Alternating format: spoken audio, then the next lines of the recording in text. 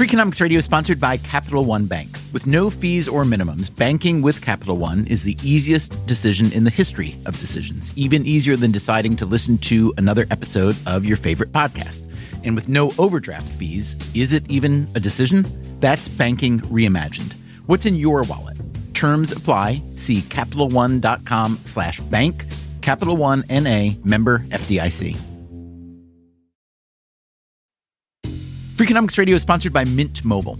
The best part of spring cleaning is the post-clean clarity you get. It's kind of like when you find out you've been paying a fortune for wireless when Mint Mobile has phone plans for $15 a month when you purchase a 3-month plan. All plans come with high-speed data and unlimited talk and text delivered on the nation's largest 5G network. To get this new customer offer and your new 3-month unlimited wireless plan for just $15 a month, go to mintmobile.com/freak. That's mintmobile.com/freak. Cut your wireless bill to $15 a month at mintmobile.com/freak. Upfront payment of $45 required, equivalent to $15 a month. New customers on their first 3-month plan only. Speeds are slower, above 40 gigabytes on an unlimited plan. Additional taxes, fees, and restrictions apply. See Mint Mobile for details.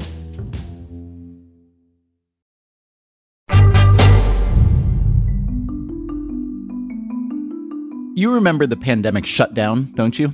At first, they called it sheltering in place. That was an interesting phrase. It evoked a cozy snow day mixed with some Cold War duck and cover. It was later on they took to calling it a shutdown, even a lockdown. Whatever name you prefer. This extraordinary event produced a massive spike in certain behaviors. We all learned to conduct our business on Zoom. Everyone in Brooklyn learned to bake sourdough bread.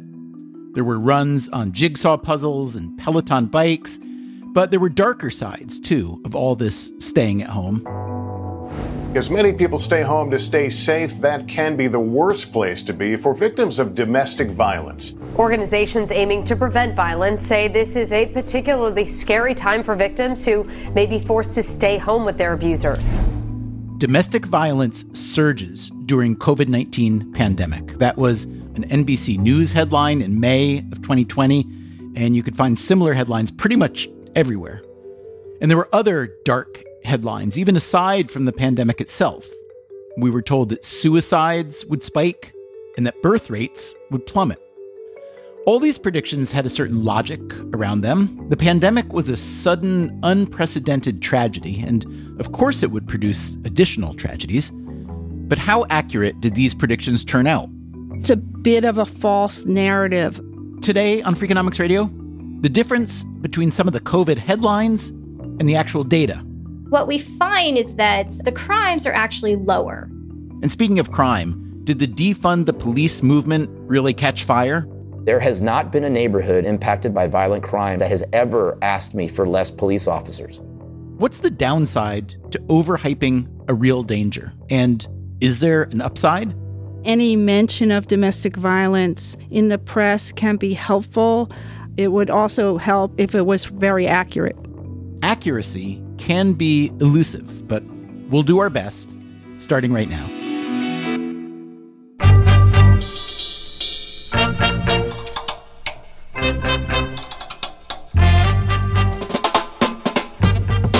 This is Freakonomics Radio, the podcast that explores the hidden side of everything, with your host, Stephen Dubner.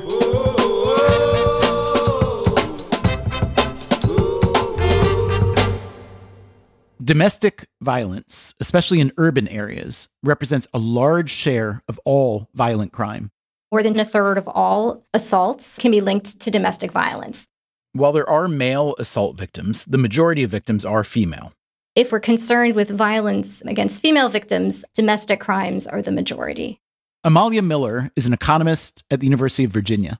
I do research on topics in labor economics and law and economics, often relating to the well-being of women and families. For a researcher like Miller, domestic violence is an important and rich topic because it intersects with so many other topics. There's associations with alcohol abuse and a possibility that having access to guns or weapons in the home might lead to greater escalation. Economic distress could be a predictor of greater DV. Just how common is DV, or domestic violence? That's hard to say. Advocacy groups estimate at least 5 million acts of domestic violence are committed against women in the U.S. every year. According to the FBI, there are only around 1 million assault charges brought per year, and that's all assault charges, not just domestic violence. So even if the estimates of the advocacy groups are way high, one salient fact is that many instances of domestic violence are never reported to the police. Amalia Miller has for years been studying exactly how domestic violence is reported. One paper she wrote, along with Carmit Segal, looked at what happened as police departments started hiring more female officers. This is mainly during the 1970s and the 1980s, when women are going from less than 3% of officers to more than 10%. They looked at data from thousands of police departments across the U.S. What we found was that when a local area police department has a greater share of female officers, reporting of all violent crimes against women go up. So conditional on the crime happening, the likelihood that it's reported to the police goes up, and that the increase is most sizable for domestic violence. And do you know what the mechanisms are for that happening? I think that having female officers on the force might have led the police to actually treat these crimes more seriously. It could be that female officers had, more sympathy with victims, or that they took the crime more seriously, and it's possible that they even influenced the behavior of their male colleagues. And then the other side could be coming from victims, right? Where it could be that victims feel more willing or comfortable to actually report what's happening when they're talking to a sympathetic female officer. So they kind of work together. But the data from this study ends in the early 1990s. This is a time when the crime was seen as this private thing, and the role of the police was kind of to keep the peace. You can see how keeping the peace and stopping domestic violence might be at odds with each other. And for much of human history, violence against women wasn't considered a crime at all. In early Roman law, for instance, women were considered the property of their husbands, and husbands were allowed to beat or even kill their wives with justification. In the 15th century, the Catholic Church encouraged husbands to beat their wives if it would help save their souls. Such attitudes have blessedly evolved, at least in many places around the world. In 1993, the United Nations ratified the Declaration on the Elimination of Violence Against Women. The following year, the U.S. passed the Violence Against Women Act, sponsored by then Senator Joe Biden, which acknowledged the criminal nature of domestic violence. Over the next 15 years or so, as most violent crime was falling across the U.S., it's thought that domestic violence fell by more than half. So, progress.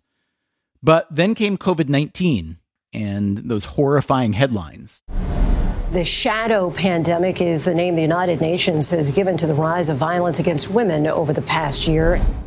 So the pandemic and the pandemic shutdowns are completely unprecedented. And so we don't have a prior, exact scenario to look at. I think that the news reporting, policymaking advocates were all very concerned that domestic violence might increase. In March of 2020, very early in the pandemic, President Trump signed the CARES Act, which included $47 million in domestic violence funding, money for messaging, for boosting the National Domestic Violence Hotline, and to provide housing and other resources for victims. The Biden administration would go on to disperse more funds. Amalia Miller and her fellow researchers, Carmit Segal and Melissa Spencer, started to gather data on domestic violence. They had also seen the alarming headlines. That was kind of our expectation, too, that there's definitely reasons to be worried about an increase. They wound up writing 2 research papers, one looking at domestic violence in Los Angeles during the pandemic shutdown, the other at Los Angeles plus 17 other big cities. We focused on the real-time data that are made available by these police departments, either by posting it on their web pages or that we were able to obtain by a Freedom of Information Act request. The data contained 2 different measurements of domestic violence crimes. One measure that we have is the number of calls for service that the police departments get. And then we have this measure of the number of crimes that the police are recording. So these reports are made by the officers after they've investigated the call and determined that they think a crime has likely taken place. So what'd they find? What we find is that the calls are higher than expected during shutdowns, which suggests an increase in domestic violence. Okay, that seems to match the general perception and the headlines. But the crimes are actually lower during shutdowns, which suggests the opposite. Wait, what? Calls reporting domestic violence were up, but incidents of domestic violence were down? We were somewhat skeptical of the finding, and so we sort of wanted to understand it. Miller considered two potential explanations for why there might be more calls but fewer crimes. One possibility, and this is the one that we think is more likely, is that many of those additional calls may have been coming from an increase in the crime reporting rate, so the number of calls per incident. And some of this may have come from third-party reporters, so people who are not victims or survivors, being more likely to call the police. Like nosy neighbors, do you mean? I would say concerned neighbors, but... That's a much better word, I agree. So that's one possibility. Either there were multiple calls for one incident, or because they were getting calls about things that when they went and investigated turned out either not to have been a crime, maybe it was a loud argument, or it turned out not to be a domestic-related crime. I see. So this, too, is a COVID-related phenomenon because there are more people home to make those calls, yes? That's right. There are more people home, and so it could be that neighbors were just more likely to call. The other theory is the possibility that all of these calls do reflect an increase in actual incidents of violence, but that police are somehow neglecting or failing to record these cases. And so the idea there has to be that the police are less likely to investigate and file an incident report for domestic violence during a shutdown than they would otherwise have been. And how can you determine whether that's true or not? So I can't determine it directly. Certainly, it's not something that police departments, either individual officers or police leadership, were saying that they were doing. They say that they were still prioritizing domestic violence cases. These are all big city police departments. They all have operating procedures to handle domestic cases. They have designated units and staffing to handle these cases. So I think that the face of it, I wouldn't expect them to reduce their effort. How trustworthy do you, as an academic researcher, feel the data are that come from police departments? I think that the data from police departments are very flawed. They're very limited. They're very incomplete. And they are the only thing we had at the beginning of the pandemic. So I feel like availability kind of trumps everything else. You know, we can imagine perfect data, but we're not getting that. Right. But I can hear you say that and think, so maybe the story that your research is telling isn't quite as plausible because there are too many ways that the reality could have slipped between the cracks of the data analysis, between the original police data that you are getting that you admit is imperfect and the way that your analysis works. Okay, so the most convincing thing to me was the information on intimate partner homicides and the data on suicide rates. What do the homicide and suicide data tell Miller about domestic violence? Remember, domestic violence makes up a huge share of violent crime generally. Homicide and suicide can both represent the most severe outcomes of a domestic violence attack. And so these numbers, fatal outcomes and non-fatal domestic assaults, they tend to travel together. So we don't see increases in these fatal outcomes. And so to me, that pushed me more towards believing the possibility of an aggregate decrease in incidents, knowing that it's possible that there's something unmeasured that did go up. The fact that suicides fell during the shutdown was also a surprise, since experts had been predicting an increase, but the actual data tell a different story. The data that have been released on suicides from the CDC are still preliminary estimates. The second quarter, which was the quarter when the shutdown started, shows significantly lower suicides. Miller is talking about the second quarter of 2020. So not just no increase, but significantly lower than would be predicted from previous years and seasonal trends. It's the fact that suicides went down when many of us expected that suicides would be increased does suggest maybe that we should have some humility in the face of predictions when it comes to unprecedented life-changing events. and that maybe, we have a basis for our ideas, but we don't know. Experts had also predicted the pandemic would have a big effect on fertility rates in the U.S. On this very show, in fact, episode 447, published in January 2021, the economist Melissa Carney shared her research with us. So this is work I did with my frequent collaborator, Phil Levine. We are expecting a pretty large baby bust. Carney and Levine's reasoning was sound. Birth rates tend to fall during a recession, and COVID-19 certainly produced a recession. As further evidence to support their prediction, Carney and Levine pointed to a big birth decline after the Spanish flu in the early 20th century, even though that pandemic did not create a recession. So how large of a COVID baby bust were they predicting? We should expect a 10 to 13% reduction in births. And based on annual birth rates, that leads us to predict 300 to 500,000 fewer births next year. But guess what actually happened? Not only did the U.S. birth rate not plummet last year, as predicted, it rose by 1%. It was the first increase in the U.S. birth rate in more than 7 years. How do the researchers explain their busted prediction? They said that the labor market recovered much more quickly than expected, and that thanks to massive government financial stimulus, families felt more secure. All of which makes sense, but the point is, any predictions, especially those made in the heat of a global crisis, are susceptible to being wrong. I asked Amalia Miller what she thought about the news coverage saying that domestic violence was surging during the pandemic. Yeah, I don't know. It's hard to think of what I would have done differently. I think that it makes a lot of sense where if you're hearing anecdotes and they're concerning, that it seems like a journalistic responsibility to write about it. The way I interpret it is that it was coming from a feeling of concern and wanting to care for the most vulnerable. And then I think also, at least for my co-authors and me, and I think for many people who did research during the pandemic, there was a desire to feel like you were doing something helpful. Thinking that there's this horrible thing happening and you could help sound the alarm, it seems like a noble pursuit.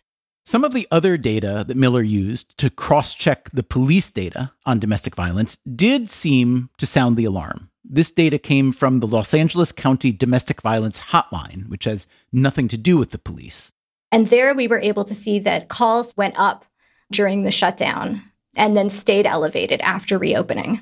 That would suggest, however, more domestic violence crimes, not fewer. So how do you square those? So I think that the reporting rate went up because of the advertising. In LA in particular, they had this program to set up domestic violence victims and survivors at hotels. And just the presence of that program may have led more people to come forward to the hotline to get help. And it's possible that that reduced some crime incidents. I see. So it's not necessarily that shutdowns didn't increase the propensity for domestic violence, but perhaps there were these measures that actually did work against an increase, yes? I think that's right. There could be some cases where the shutdowns directly reduced incidents, but we don't have that experiment, right?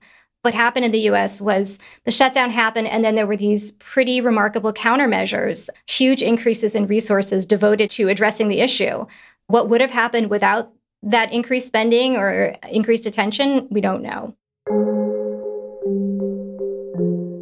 One way to think about what might have happened in the U.S. is to look at what happened in other countries.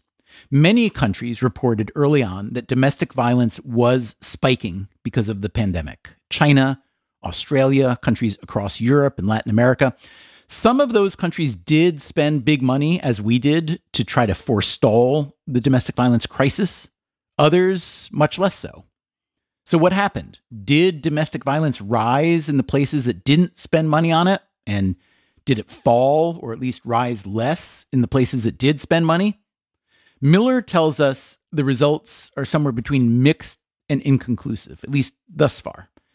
And in this case, she says, a cross-cultural comparison may not tell us all that much about the U.S.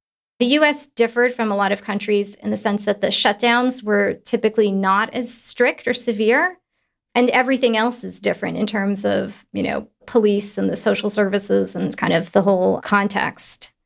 We also reached out to the sources of the domestic violence data that Miller collected from Los Angeles. We couldn't get the LAPD to give an interview, but we did hear back from her other data source. Hi, my name is Eve Sheedy, and until about 2 weeks ago, I was the executive director of the Los Angeles County Domestic Violence Council. Does that mean you got fired or something 2 weeks ago? What happened? It does not. It does not. No, I have been working for almost 40 years, so I officially retired, although I am consulting and opining about domestic violence after having been in the field for a long time.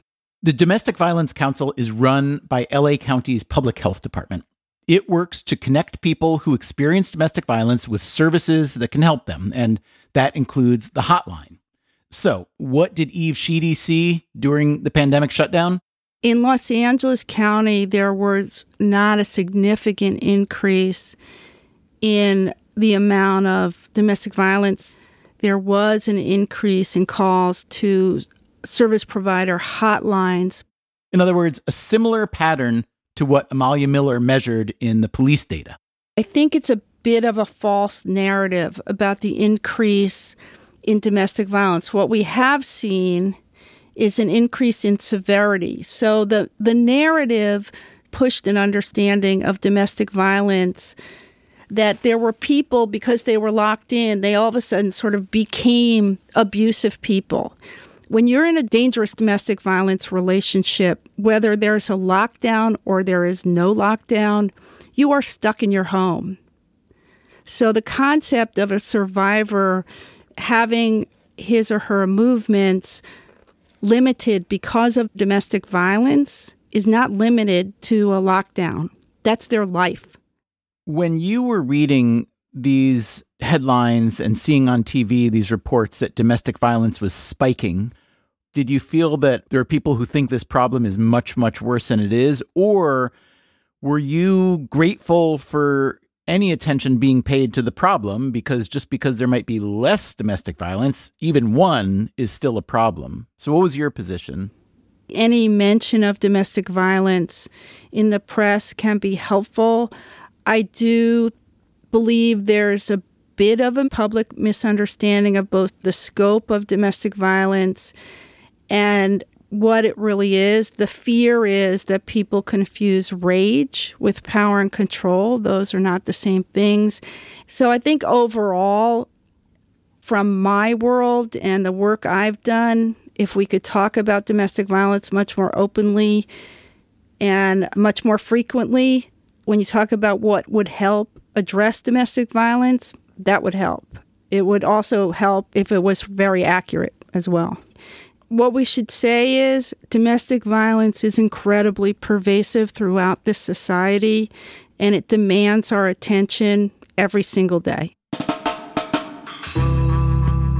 Coming up after the break, what kind of attention gets results? Having that economic cushion, I think, could make a big difference. And how a big city police chief thinks about domestic violence. What that tells me is that the same individuals that are committing those assaults, robberies, and using firearms are the same individuals that are hurting their loved ones. I'm Stephen Dubner. You are listening to Freakonomics Radio. If you or someone you know needs help, call the National Domestic Violence Hotline at 1-800-799-7233. That's 1-800-799-7233. We'll be back in a minute.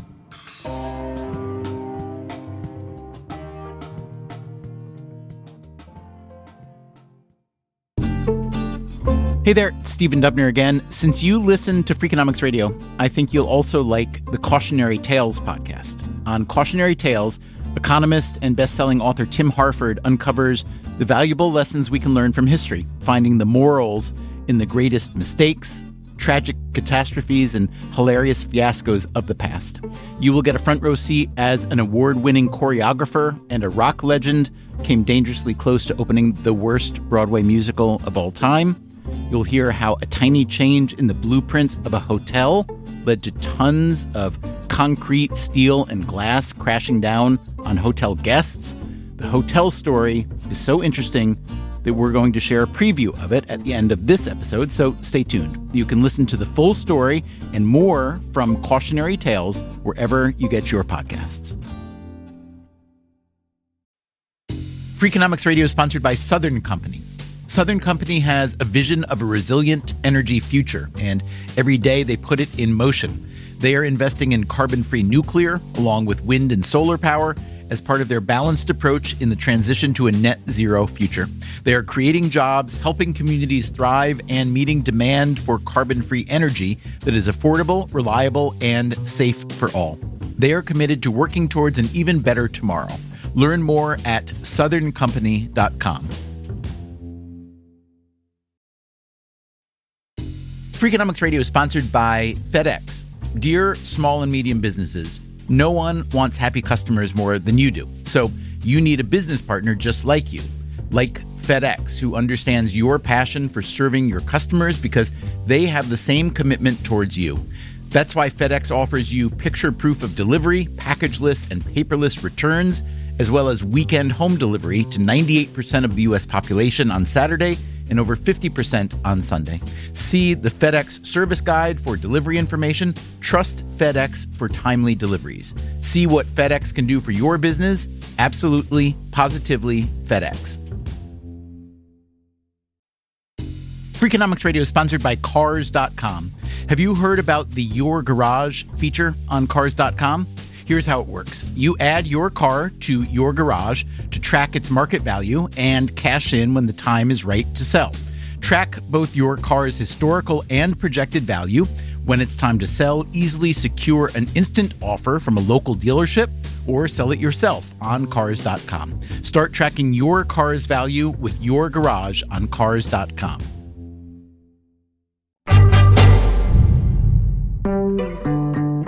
As we mentioned, both the Trump and Biden administrations invested millions of dollars in social services and programs to address domestic violence. Some of this was spent on outreach and messaging campaigns, some on housing and other support. But in many cases, the social service that is most directly involved with domestic violence, especially in its worst forms, is a police department. And police departments in the U.S., as you surely know, have come under serious pressure since the pandemic began. Many of them are facing a significant rise in crime, especially gun violence, while also facing political pressure over racial justice and police abuses of the past. So we called up one big city police chief, Eddie Garcia of Dallas, to talk this over. I was born near San Juan, Puerto Rico, and moved to California when I was very young. I grew up and became a police officer in the city of San Jose. Garcia rose through the ranks in San Jose. Whether it be narcotics, SWAT, homicide, community services, vice, special investigations, criminal intelligence. And I was the chief of police in San Jose for about 5 years before retiring. But a month later, he came out of retirement when he heard that the Dallas job had opened up. I'm a huge Dallas Cowboy fan. I was a Cowboy fan probably before I spoke a word of English. So I've been to the city a few times. Always loved the diversity of it. What was your perception of Dallas and the job in Dallas and the crime in Dallas and all the other parts that go along with being a police chief? A very large city, very diverse, with an issue that was going on that saw in 2020 with violent crime going up, seeing levels of violent crime that the city hadn't seen in a while. What did you know about the causes of that rise in crime? Violent crime is rooted in poverty, education, lack of jobs, family structure, food deserts, and those type of things, right? The police come in and we have to deal with the symptom, not necessarily the disease. The police obviously have quite a bit of leverage and ability to do things, but you don't really have that much leverage to address the underlying root causes of all these things. So how do you first think about controlling what you can control and then doing something about it? Well, that's exactly right. You got to look at what you can control. What we did in the city of Dallas is we broke it down in about 101,000 crime grids. And these grids are areas a little bit bigger than a football field. We ended up really focusing proactive and visible presence in about 45 to 50 of those grids. Now, 45 to 50 of those grids is actually a very small percentage, obviously, of 101,000 grids. But those 45 or 50 grids represent about 10% of the city's overall violent crime. Our mantra here in this police department is weed and seed. We need to take the criminal element off the street, but we also have to seed our community with positivity. And so you look at that problem apartment complex or strip mall and you ask yourself, okay, after the police take the criminal element out, what else is needed? Does it need lighting? Do the street need fixing? Does there need to be a park nearby so that the kids have somewhere to play? Do we need to bring landlords and have them accountable? Do we need more libraries? This grid system that Garcia is describing and directing resources to the biggest trouble spots, that's known as hot spotting, and it's been a common policing practice for quite some time. Dallas has so far seen success under Garcia. Violent crime in most big cities has been going up since the pandemic, but in Dallas, it's been falling, even with the number of arrests falling too. So that's one way in which Dallas is an outlier, but there's another having to do with domestic violence. Back in the 1980s, before the federal legislation that increased protections for victims of domestic violence, Dallas had one of the first police units devoted to it. How'd that happen? There had been a class action lawsuit by women in Dallas who argued that the government was denying them equal protection under the law. This forced the police department to create a specialized unit. We were only required to do it for 2 years, but it's still going to this day. That's Kylie Hawks, a police major in Dallas who used to run the Domestic Violence Task Force. The task force is amazing because it has created communication between the police department and the advocacy groups. Many cities now have specialized police units to fight domestic violence. The Dallas unit is staffed by detectives trained to help the victims, but also to follow up after the crime to make sure the offenders are properly prosecuted.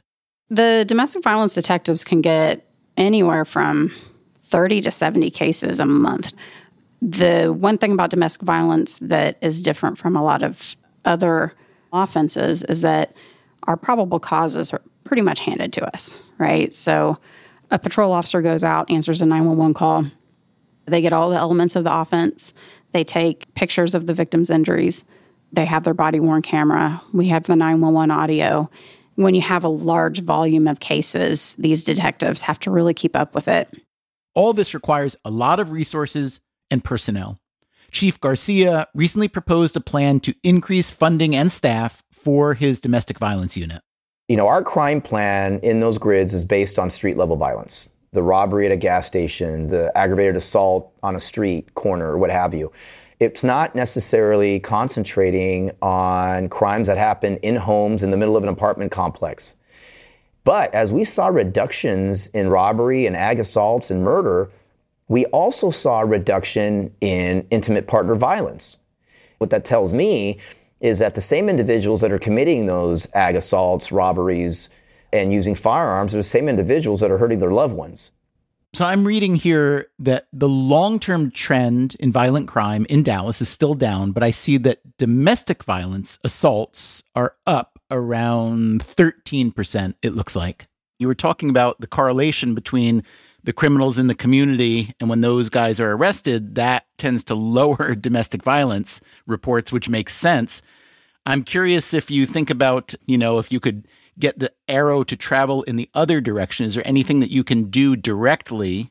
Now, I realize it's in the home. You're not going to go into every home and make sure that there's no trouble going on. But do you think about trying to drive down domestic violence numbers on their own, whether just, for its own sake, or to drive down crime in the community?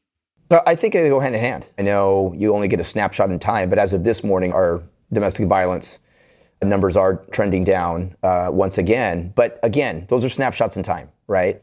There's no police department that has a silver bullet to this. We absolutely need to work with our partners and our advocates out in our community. A lot of it was doing home visits to former survivors and former, oftentimes, batterers to do two things. To number one, let the survivor know that we care, we're here, we're paying attention.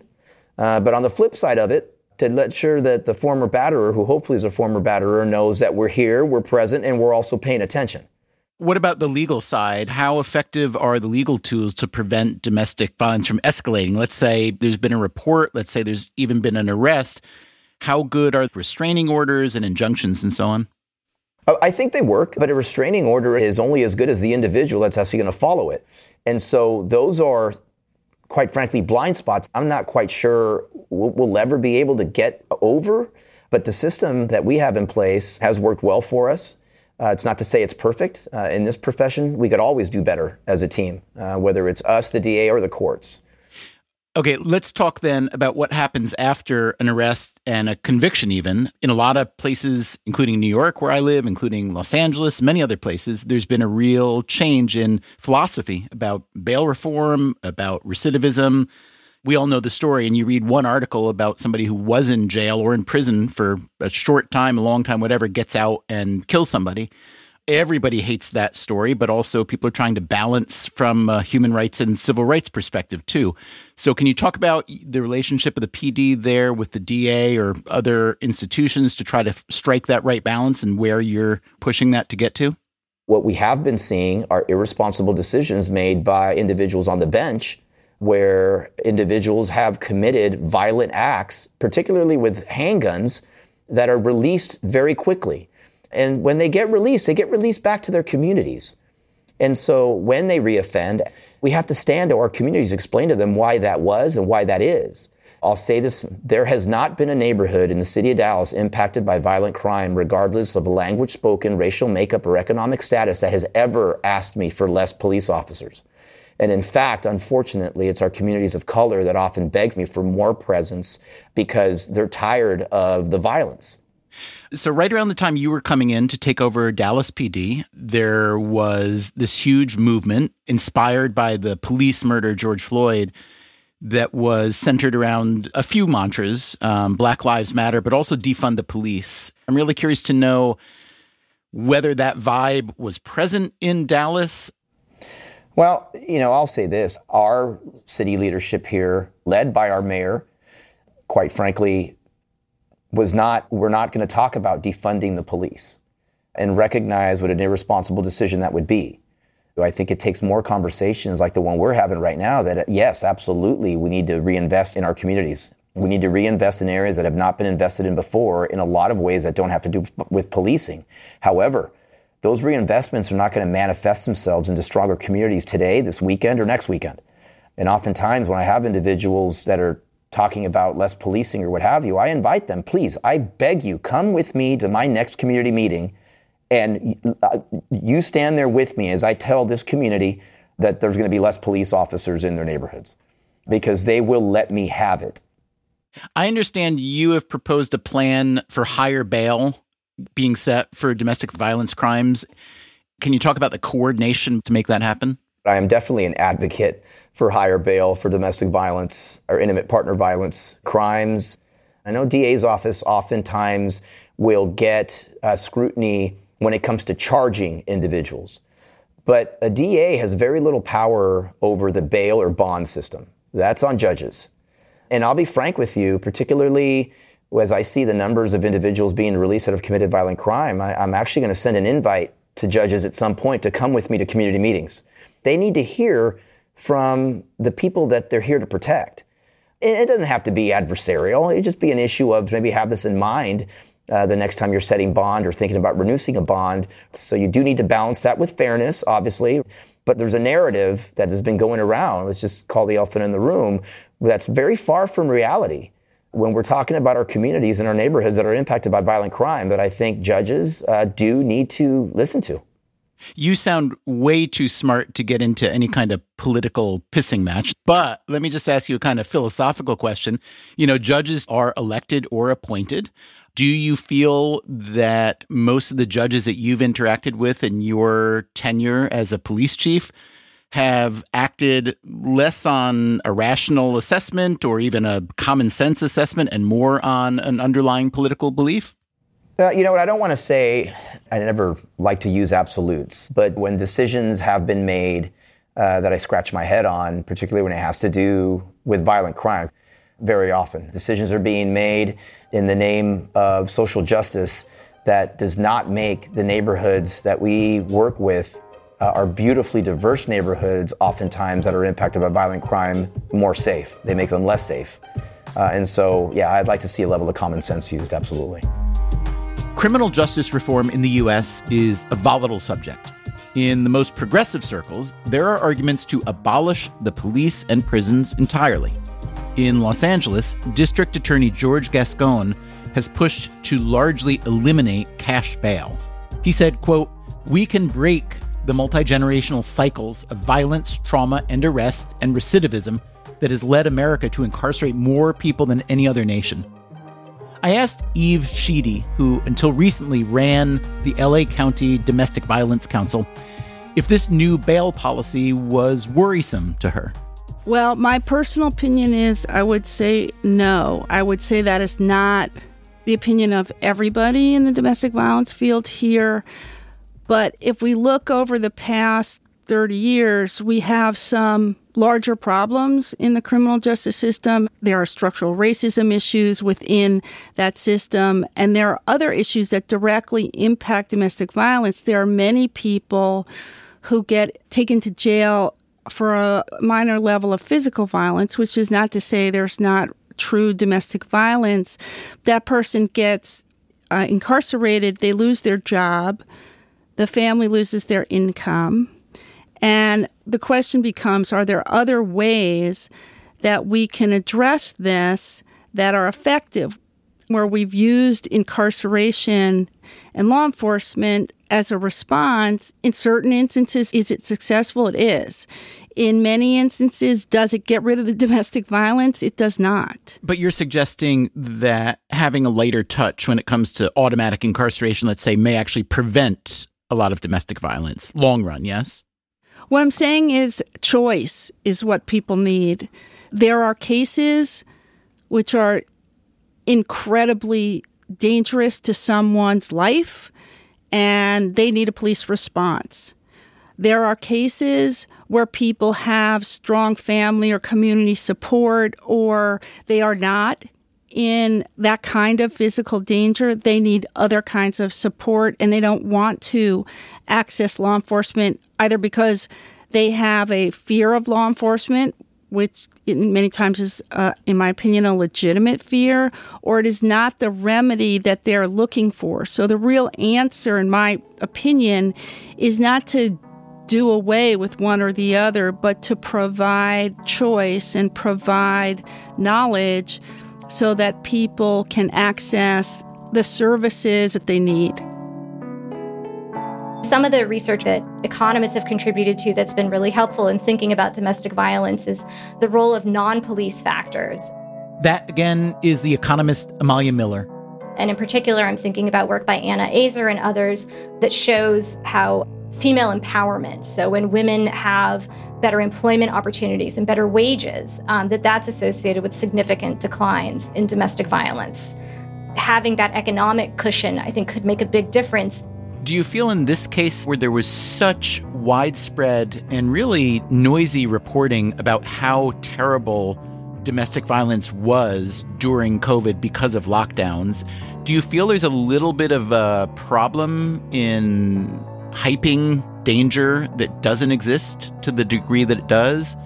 Is there a, boy cried wolf problem here? I think it would be really wrong to interpret our findings as saying, oh, yeah, that was a bunch of hullabaloo about nothing, and we should cut funding and cut resources. That would be very upsetting to me, and we don't find direct support, but it's certainly consistent that the drop in crimes partly did come from this expansion in financial resources, like in the CARES Act, but also just all this attention and publicity. And to me, I think that suggests, if anything, that we were leaving some opportunities untapped to try to address domestic violence. And I do want to know, what are the factors that actually reduce violence? And if we can't measure it and we can't study it, then we're never going to improve things. I'm not objective in the question of, do I want women to be, victimized or not? I'm biased. I'm against violence. But at the same time, I'm unbiased when it comes to, methodological approaches or policies that can be beneficial. Thanks to Amalia Miller, Eve Sheedy, Eddie Garcia, and Kylie Hawks for their insights and analysis today. And thanks to you, as always, for listening. Again, if you or someone you know needs help, you can reach the National Domestic Violence Hotline at 1-800-799-7233. Coming up next time on the show, Live Golf is a Saudi-backed attempt to get the world to not pay attention to their atrocious record on human rights. a political controversy is broken out in the usually very boring precincts of professional golf. Sports and politics are in a relationship. They're having an affair, so to speak, and their illegitimate child is sports washing. So that's a pretty new term. Basically, it means using some sort of sporting event to try to cover over any problems a country has had in the past. The term may be new, but the practice isn't. So, does sports washing work? It's not going to erase tanks rolling across a border. A strange story about a murderous Saudi prince, the best left-handed golfer in history, and pad thai. That's next time. Until then, take care of yourself, and if you can, someone else too. Freakonomics Radio is produced by Stitcher and Renbud Radio. This episode was produced by Zach Lipinski. Our staff also includes Neil Carruth, Gabriel Roth, Greg Rippin, Ryan Kelly, Julie Canfer, Rebecca Lee Douglas, Morgan Levy, Eleanor Osborne, Jasmine Klinger, Emma Terrell, Lyric Bowditch, Jacob Clementi, and Alina Kuhlman. Our theme song is Mr. Fortune by the Hitchhikers. All the other music was composed by Luis Guerra. You can get the entire archive of Freakonomics Radio on any podcast app, along with the other shows in the Freakonomics Radio network. Please check out our newest show about dogs. It's called Off Leash. To learn more or to get our newsletter, go to Freakonomics.com.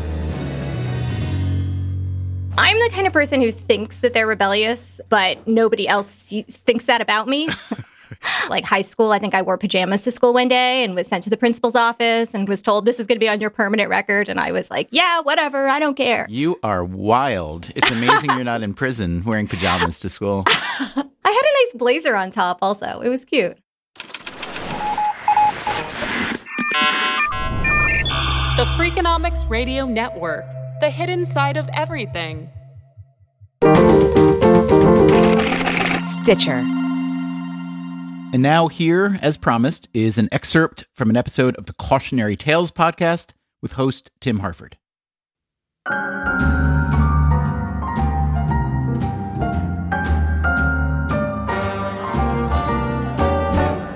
Friday night at the Hyatt Regency, one of Kansas City's most popular dates since the hotel opened just a year earlier.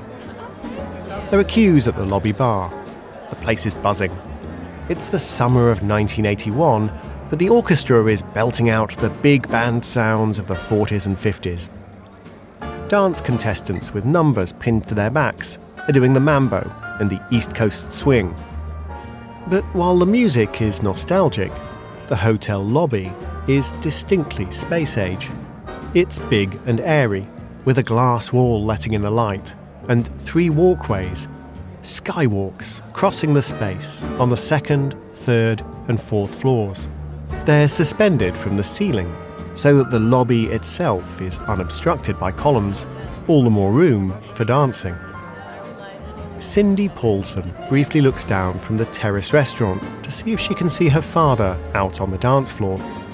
The restaurant, on a large mezzanine overlooking the lobby, provides the perfect view.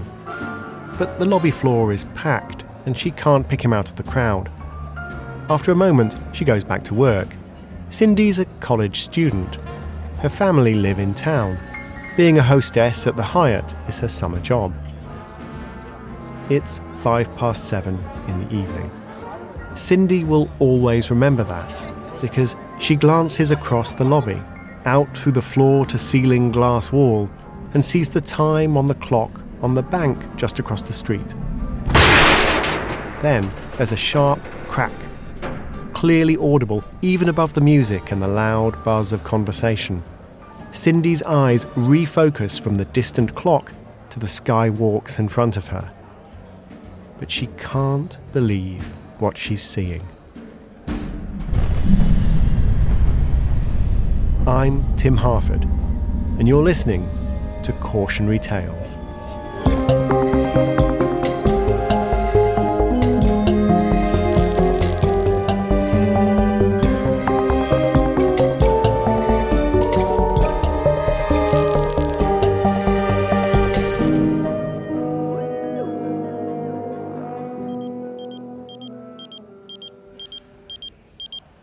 Dr. Joseph Wackerly got the call almost immediately from emergency dispatchers.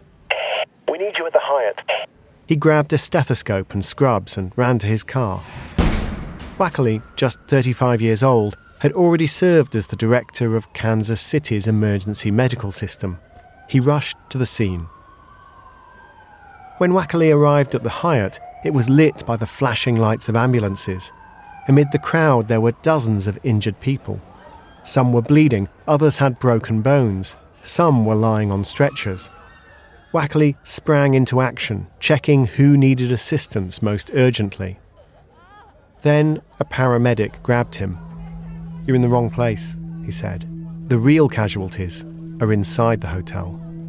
You need to get inside." The lobby was no longer airy and bathed in evening sunlight.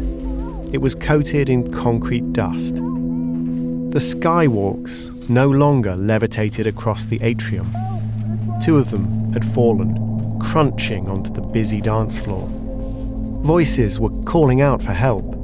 Electric cables were swinging loose, arcs of electricity sending flashes of light across the dim space.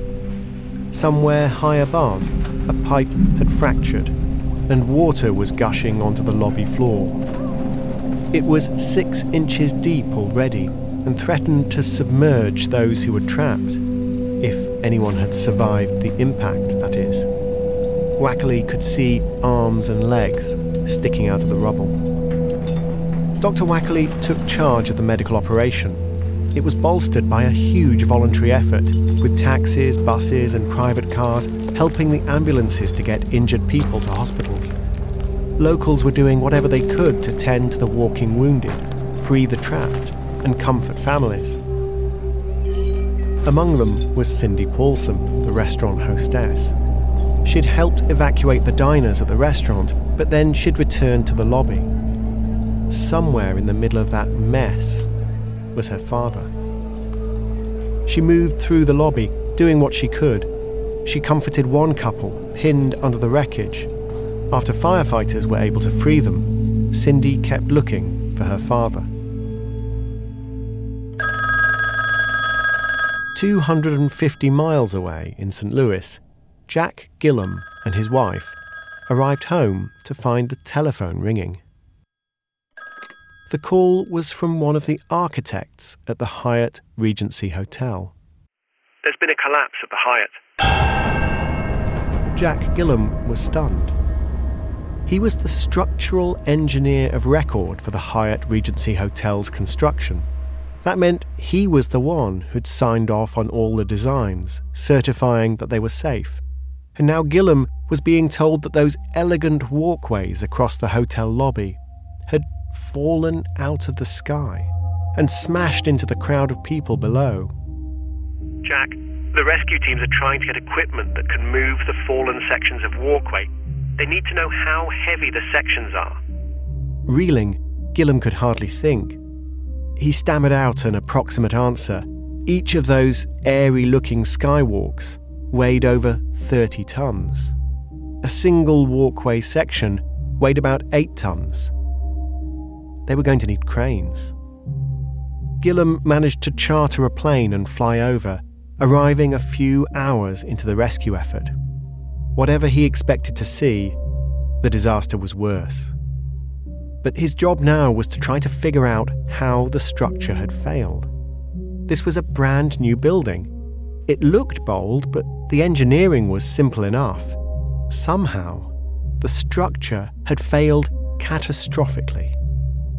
Somehow, they'd missed something. But what? Legend has it, underneath the NJM insurance offices lies a room of rejected mascot memorabilia. Is it real? No one knows. But we do know NJM is proud to put policyholders first. No jingles or mascots, just great insurance. NJM. People think the new fresh fragrances from Glade are fresher than fresh, like artist Priscilla. This smells like houses in the Hamptons, champagne toast down in Brazil. Smells like anything you think could happen, probably will. Explore the new Glade Fresh collection today.